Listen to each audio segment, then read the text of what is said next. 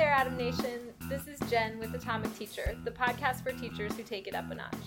Today I'm talking with Trisha Kapuzinski, a teacher who's adamant that it's worth it. So Trisha, what defines you as a teacher?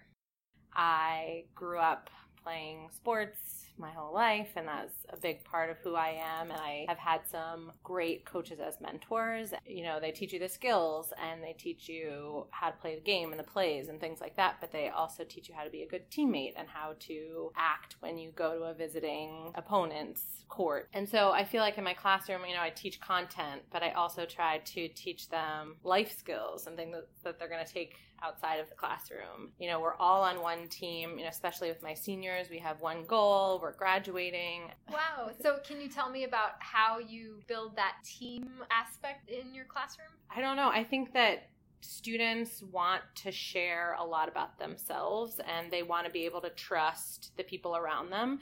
So I always say, no matter what ESOL level I teach, you need to be in a safe environment to explore and experiment with language. So you want to try and build a sense of community by explicitly saying, we're doing presentations and it's really hard to get up and present in another language. And so we need to be respectful listeners. And sometimes you need to tell them how to act. So before a presentation, you always remind them that from the perspective of the presenter that this is going to be difficult. Yeah. My level 4 ESOL students, we are reading Romeo and Juliet, and we read the real Romeo and Juliet. And so I have them memorize at least 10 lines of Shakespeare, and then they have to stand up and recite it. And they all think, I can't do this. And every year, it's amazing to see these kids get up there and recite their lines. And then months later, they still remember those really famous lines. So before we present, I look for what I'm grading. You know, I'm looking for eye contact, your volume, your posture, things like that. But then also what I look for as listeners, right? We're quiet, we're respectful, and that's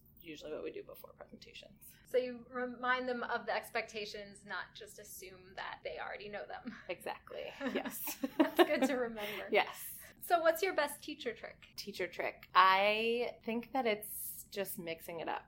You know, we do some things using technology, but I also think there's great value in putting pen to paper and writing.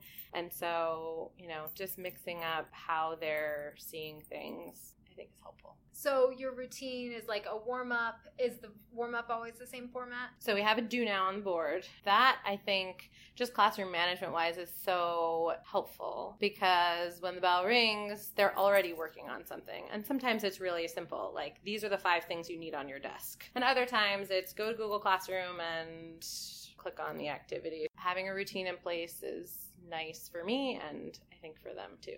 You teach ESOL students. Do you ever read to them? Oh yeah. Yeah. I think part of their excitement and enthusiasm comes from how I'm presenting it. And so when I'm excited and enthusiastic and getting into the part and reading and, you know, it's like a little mini performance, then they're more willing to also read, you know, and sometimes I tell them, my voice is tired. Who's going to help? So that goes back to trying to have everybody be comfortable so that they want to participate and help. So it sounds like you're kind of in it with them. Yeah. Yeah, I think so.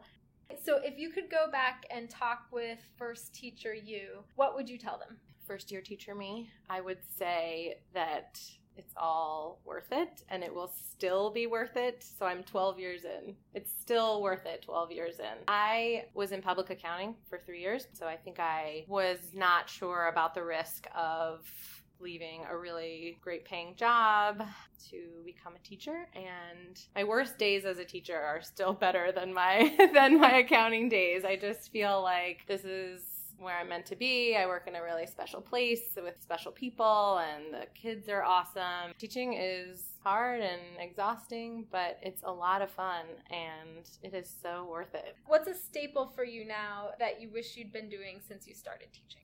Something that I do a lot more now than I ever did initially is parent phone calls home. It takes a lot of time, and I think that's why initially I just did not have time to do that. You know, last week I left a message. I noticed your son wasn't in class, I got an email back an hour later. The mom, so apologetic. her younger son had an accident at school and she couldn't be there, so she asked my senior student to go get his little brother, and it helps you understand the family dynamics more. You get to show them that you care, and they have a support network here at school, and I just feel like parents are so appreciative no matter what you call for. And I think as a parent too, I would love to know what's going on, good or bad, in my daughter's classroom. So it does take time, but it really pays off in the classroom with the student, because, then that kid comes back and I said, I had a great talk with your mom the other day, and he's laughing and kind of blushing, and I said, I got to brag on you, and, so I feel like he and I are closer because he knows that I know more about him and his family. Mm-hmm. So. Wow. Yeah. That's a great tool. Yeah, and I think I was hesitant at first to call also because, I don't speak all of the languages that my students do, but a lot of times, our parents do speak English. So it's just a matter of picking up the phone, and instead of wondering, I wonder if their parent speaks English, you can just call and you can find out pretty quickly whether they're going to be able to communicate with you or not. And sometimes they'll have a coworker sitting next to them who can translate for them. So it's been a really helpful way to make connections with my students' families. A lot of our ESOL students don't have an advocate, helping them advocate, but then also teaching them how to advocate for themselves is what I've recently started doing more of, so that they can, be successful once they're out of here. Yeah. So things that you learn from parents. Yeah, that they may not be learning. Mm-hmm. Yeah. Or that maybe they learned that, in their countries, but they're here now and they don't know how to navigate. We had a field trip earlier this year, and we taught our students how to ride the metro. We got to take the students down to DC United. They had given us tickets to come back for a game a few days later, and the students were really nervous. They said, well, we don't know how to take the metro. So we had the bus driver stop, and we all got out and got our metro maps and showed them how to load money on their cards. And so just those types of life skills. That's a big job. Yeah. It's just, it's worth it. Okay. It's worth it. Yeah. There it is, Atom Nation, one of our Atomic Teachers in action. If you're doing something atomic in the classroom, let us know. Tweet it with the hashtag Atomic Teacher. Thanks for listening.